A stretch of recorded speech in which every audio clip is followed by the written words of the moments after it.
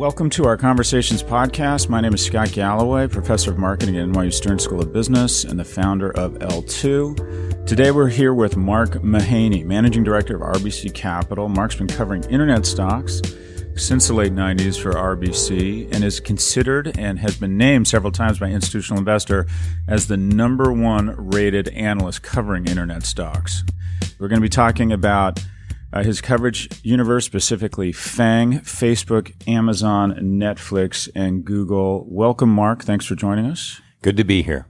So, quickly, anything that we can identify that are the underpinnings of how you become one of these dominant $300, $400, $500 billion market cap companies? Have you sussed out any underpinnings common across the four? Yeah, well, it helps to be on the internet because last time I checked, there's a lot of secular growth there. As we've seen the size of the internet advertising and retail markets increase 10x over the last 15 years. So it helps to be in that sector. Secondly, although there are, 100, 200, maybe over 300 internet companies that have kind of come up over the last 2 decades, probably a little bit more than that. Only a few could have really good management teams. You just highlighted 4 of probably the best management teams in the sector. And then third, there's obviously always an element of luck, and they stumble across things, whether it's Amazon stumbling across Amazon Web Services, Facebook figuring out mobile monetization. Netflix went through a dramatic pivot, if you remember. This was a DVD by mail company going to a streaming company. So they've had luck, and they've had very good execution against some pretty big pivots in a very large secular space called the internet. So a couple other things that we've noticed, I'm curious to get your feedback on. A sense of Amazon is that their competence is storytelling. You have this visionary CEO who's able to string together an unbelievable narrative and have access to cheap capital. Do these guys effectively have salesmen running their companies that are able to just raise more money than the other guy? That critique has been made of Amazon a couple of times, that they do get access to a lot of cheap capital. I think they got it the first time then, that's in 97 to 99 timeframe. Then the markets got pretty tough on Amazon. And if you remember, that stock got beaten down. It was a $6 stock at one point. It was widely perceived to be going out of business. Very hard for them to raise money at that time. So they had to do a lot of cost cutting, had to cut back on a lot of initiatives, reach profitability, then were able to expand again. So there is a perception that they've gotten a pass from Wall Street. I don't think that's quite accurate. At times they have, but at times Wall Street has been probably overly critical of them. Are they good storytellers? Well, shoot. Amazon, Jeff Bezos has got a vision of the company. I think it was once described as the everything store. Yeah. Maybe that's right. Maybe that's not. But he certainly has very broad ambition for the company. Everything that consumers want, he wants Amazon to be able to offer. So of the 4, the one that's probably the least talked about is Netflix. The other 3 are just sort of on the front page of something every day. And it's also your number one pick. Can you tell us a little bit why you like Netflix so much? Yeah, you're right. Netflix is much smaller in terms of market cap, much more controversial as a stock, not nearly as broad-reaching as Amazon. Google's taking over the world, or maybe already has, dominating search the way it has. The issues that have come up with Netflix are there are a lot of entertainment options out there, and they've got a lot of competition from some very well-funded companies like Amazon. HBO's out there. Google is also a competitor with YouTube. So it's just perceived to be a lot more competitive risk. And then this shift that they're going through to streaming is a little less entrenched. They have maybe 80 million subscribers worldwide. That's a good number, but there are 1 billion people who go to Facebook, 1 billion people who go to Google, YouTube on an almost daily basis. So it doesn't seem to have the scale advantages of the others, and it seems to have much more dire competitive circumstances.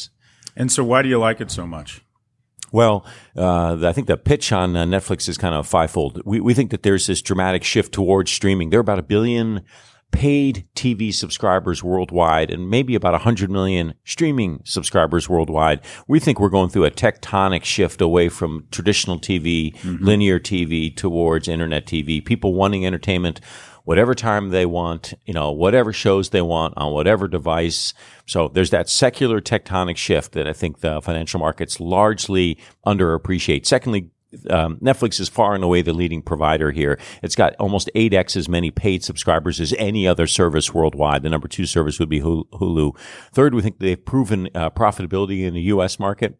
Fourth, we think they're showing universal appeal. They've gone to 10% household broadband penetration in every international market that they've entered over the last 6 years. So whether that's across Latin America, the Nordics, Western Europe, et cetera. And then finally, fifth, we think that they've started to show profitability in the toughest markets, their newer international markets. That's kind of the package on Netflix.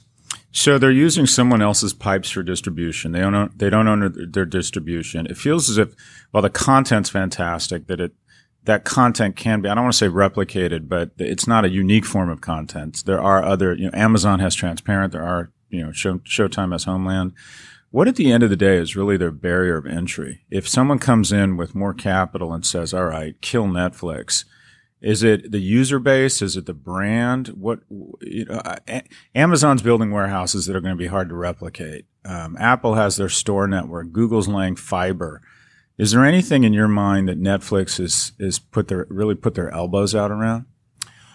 Boy, it's a tough question, Scott. And it probably highlights that they don't have the competitive moats around their business as much like an Amazon does, or Netflix, or as a Google or a Facebook.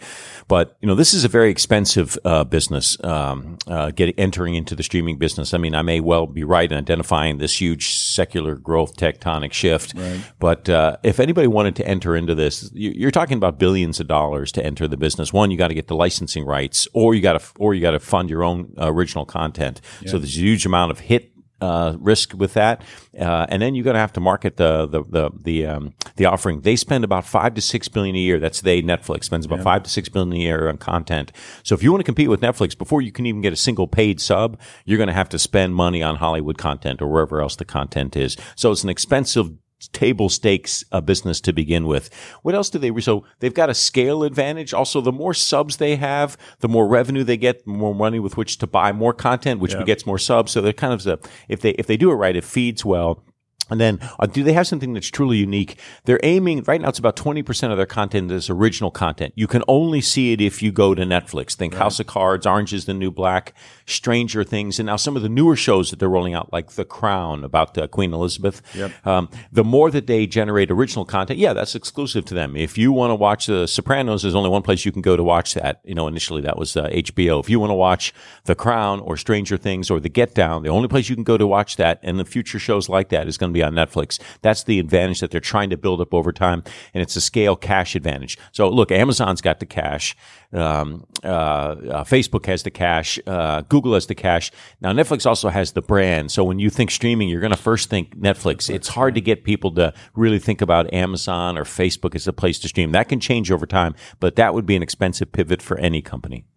Do you see the traditional guys being more of a threat, or do you think it's Amazon or someone yet to be determined? Who, if anybody, if someone had told you, Mark, in 5 years that Netflix had been cut in half and that there was a new number one in streaming entertainment, who would you bet on as being that disruptor to the disruptor? I think, Scott, you mentioned it. I think it'd be Amazon. Yeah. So, they have a large customer base, 300 million plus active customers.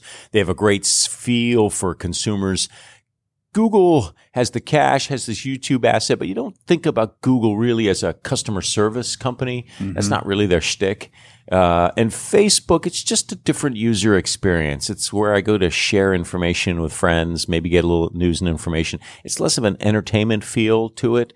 They could change that, but these are hard pivots to take. But Amazon is the one. They already are building up more. They're building themselves up more and more as an entertainment platform. That's the one that if Netflix's stock is cut in half, it's Amazon within 5 years.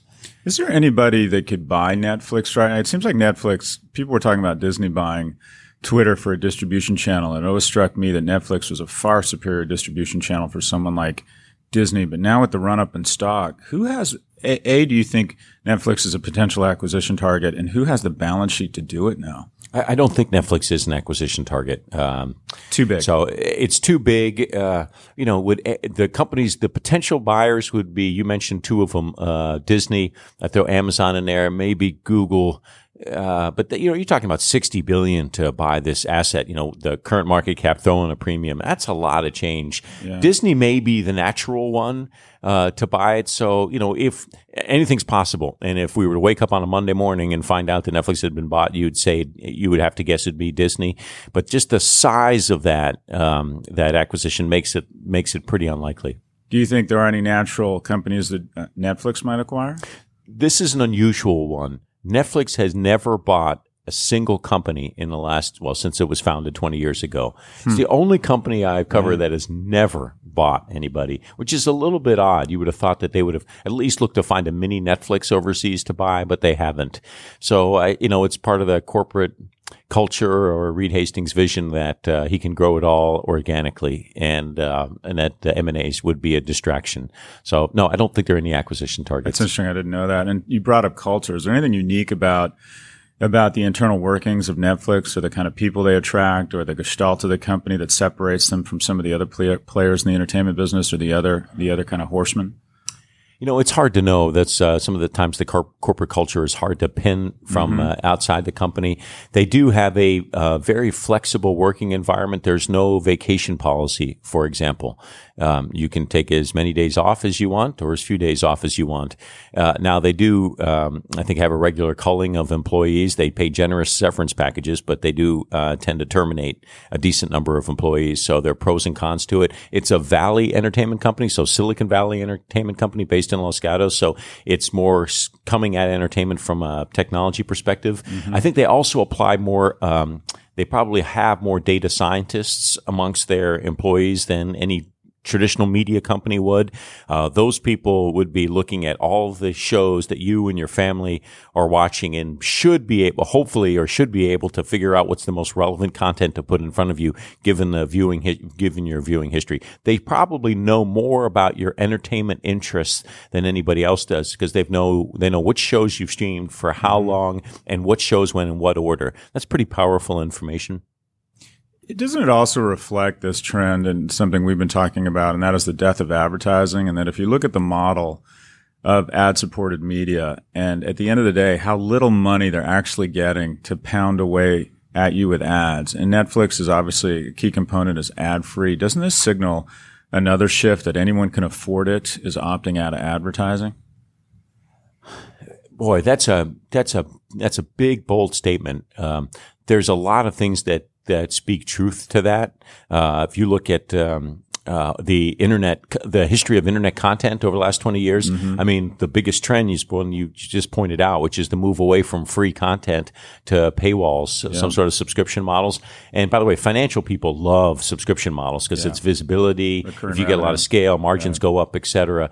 But I'll just caution you on one point. You've got these two behemoths out there when it comes to consumer entertainment on the internet. That's that pay service, Netflix, and then there's YouTube. I mean, I know they have YouTube Red, but really that's chump change. We're really talking about a huge advertising driven business that we think, although it's never disclosed, is probably doing $10 billion a year in revenue. So I think both models can coexist. It does seem, though, that you've had a real narrowing of the number of ad run models. You need dramatic scale in that business. You make more gross profit with a subscriber, with a paid subscriber, than you do with an ad supported business. Yeah. So in order to make the ad supported business work, you better have a lot of users. YouTube has that. Very few other people do. A couple of the companies we talked about have all stumbled, or not stumbled, but they've used their incredible reputations and their capital and their technological prowess to go into other sectors that sometimes have been more profitable than the original business they've been in, right? So Amazon Web Services doing more gross profit than retail, right? Apple, a lot of people didn't think Apple was going to end up in the phone. Do you see any other adjacents or second order businesses that Netflix has the opportunity to go into? No, I don't. Not with Netflix. There's been some thought that maybe they could get into, they could do a little bit in licensing of content as they develop more original content, but that's going to be chump change. It's going to be very small for them. No, it's, could they go into video games maybe, or music? No, I think they're going to keep very focused just on entertainment streaming. No, I don't think so. You mentioned, by the way, with the shift, as these brands get bigger and bigger, there is the opportunity to not pivot, maybe a pivot, or maybe just layer in more revenue streams. Amazon's got the best revenue mix shift story across all industries, maybe, but certainly across technology. That 10% of their revenue growing 3 times faster than the core business, 5x profitable. That's AWS versus their retail business. It's just beautiful when that plays out. That rarely does, by the way. Mm-hmm. The Amazon advantage has always been that they started with a really low margin core business, so everything else was going to have better margins to it. Google, on the other hand, and Facebook too, go the other way.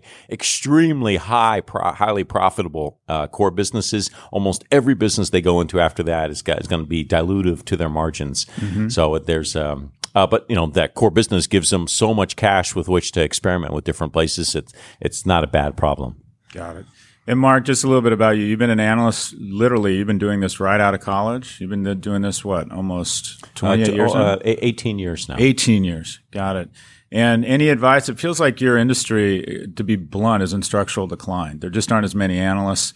When I started investment banking in 87, everyone said being an analyst was the way to go. And now, because of some of the regulations, it just feels like it's not as, quite frankly, it's just not as good a job. And what advice? You're coming out of business school. Someone's interested in, being an analyst. It's a great combination of sort of academic skills, but also a narrative. It seems like a fantastic job intellectually, but it doesn't seem like it's a growth industry. What would you say to somebody who's coming out of business school and is thinking about a job covering stocks? Let's see. That's a tough question. It hits home. As a job, it's one that's kind of part management consultant, part stock jockey. Yeah. It's kind of like I was in management consulting prior, and what I enjoy about going to Wall Street is it's kind of taking that work and just cycling it up much more quickly. Sometimes to a fault, trying to figure out why a stock is up or down 3% on a day. Sometimes there's more buyers than sellers. Sometimes that's a good response to that because it's hard to know why stocks move so quickly sometimes. But I find it, depending on the sector, I think I'm just lucky in that I cover one of the most dynamic sectors out there. I've watched this industry go from Amazon.bomb, the idea that the huge amount of skepticism facing some of these companies. Who knew how big the internet would be? Who knew how good some of these companies could be?